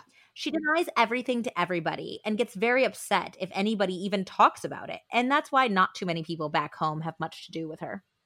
Wow. He said he wrote to Barb and told her to confess what she'd done. He wrote, yes, it's hard to admit to such a thing, but it will make her feel better, and only then can healing start for her and everybody else. Get a load, dude. He is like mansplaining how to get forgiveness for the crime that he put her up to. There's so much there. There's so much to unpack. I can't. I just wanted to leave you guys with that. And then but he's still in jail. So there's a good recap article on Jim Fisher True Crime Blogspot, which you can find just even if you just Google this case, it's one of the top things that come up. Okay. And one comment from 2014 says, I know the people who are raising Barbara's children, and they are a wonderful couple. The children are loved and growing up in their Amish home and community. So oh, that's great. I hope that's true. Yeah, I really do hope that's true. And I hope that they have, a loving foundation. And it sounds like Barbara was wonderful. So they hopefully remember a little bit of her love and kindness and inherited that, Yeah. So there's also like 45 comments on this blog. And like I said, like half of them are just trying to figure out which Barb is which while they like go back and forth or like who was adopted. And some people kept thinking it was the wife and people are like, no, it's the murderer. And like, they're going back and forth. And then like, so all of these comments are going back and forth. Somebody defended Eli being like, well, he didn't actually shoot his wife. This person did. And you're all blaming him. And everyone's like fighting about that. Yeah. And then the very last comment like shuts everybody up, which is kind of funny. And the comment was this. This was from Unknown on July 26, 2020. The defendants fell for the tricks and wiles of the devil. They both spit in God's face, offending him by having sexual relationships with people to whom they are not married. That which is done in the dark will come to the light. Don't pass judgment. 24/7 Satan is planning a trap for you, working against your weaknesses. ... And then in all caps, and you have weaknesses. Literally no one wrote a comment after that. Dropped the mic. It was just like everyone was like fighting and kibitzing. And then all of a sudden they're just like, bye. Yeah, okay, we're just going to leave you. You just, okay. So that is the story of a murder in Amish country and a real dickhead. That's it. Oh man, that was tragic. That was totally tragic. I think this was very, very love murdery. Yeah. Classic love murder. Sad and kind of an anomaly as far as the, Amish murders go. There's one more Amish murder we will cover at some point. Stop. It's actually written by Greg Olson too. And I wanted to do it like later this year. And Nathaniel brought up that he's like, there's literally like no Amish murders. You can't have like 20% of your stories be about Amish murders when there's literally, this does not reflect the actual pool of murders. Oh my God, good point. I agree. Good point. Yeah. So guys, maybe next year we'll get another Amish murder. I do not have an Amish murder thing, I swear. Just both of these cases sounded very interesting. If you liked this podcast and this story or just any of our podcasts, please give us a 5-star rating and maybe drop a line in a review. It would mean a lot to us. They make us very excited. I really like it when I wake up to Jesse already sending me a message of a review. Yes, I am like on top of that. I screenshot it. I send it to Andy, and it's a beautiful way to wake up. Yeah. We're going to like try to figure out whether, there's some thank you we can do to say thank you to you guys. Like if you, send us your reviews, we can send you something. But first we have to make some merch so that we have something to send you. So We're working on that too. Cool. Oh, also, guys, we hope that you checked out the Cooktoberfest Quickie. Let us know what you think of those. We have a really good one coming up next week of a crazy case of a Belgian threesome Cooktober murder. What? Yeah, Andy, you're going to get an earful of that one. I just selected it for next week's. And we will be doing these Cooktoberfest Quickies every Monday in October. And they're just stories that Andy and I find online about people who are cheated on getting some sort of revenge. Some of them are kind of interesting and funny and even charming. And some of them are murder, which is never funny, interesting, or charming. No. Well, maybe interesting, but never funny. So, or charming, yes. But you'll get you'll get a little taste of charming and you'll get a little taste of murder. In the first one. Exactly. So definitely hope you guys checked out that one, and we will see you again for the second one on Monday. So in conclusion, we here at Love Murder very highly recommend that you get a divorce over planning a murder. It's not going to go well for you. No. I would definitely steer clear of anyone who uses stud in their handle name or uses single letters to spell out words in their dialogue. Absolutely, guys. And if you are a gentleman or lady, and you're a lady stud, and you're thinking about using stud in your profile name, we strongly discourage that. No studs. No studs. Anything studs. No Amish studs, no Italian studs, no unicorn studs, no studs. We've learned no studs and no sausage. Yeah, no sausage. No. Absolutely not. And lastly, a special in conclusion for this episode is don't fall into Satan's trap. You all have weaknesses. That's quote unknown on a blog. Yay! Happy October, guys. Thanks so much for listening. And we'll see you maybe Monday, maybe Wednesday for the full app. Bye. Bye.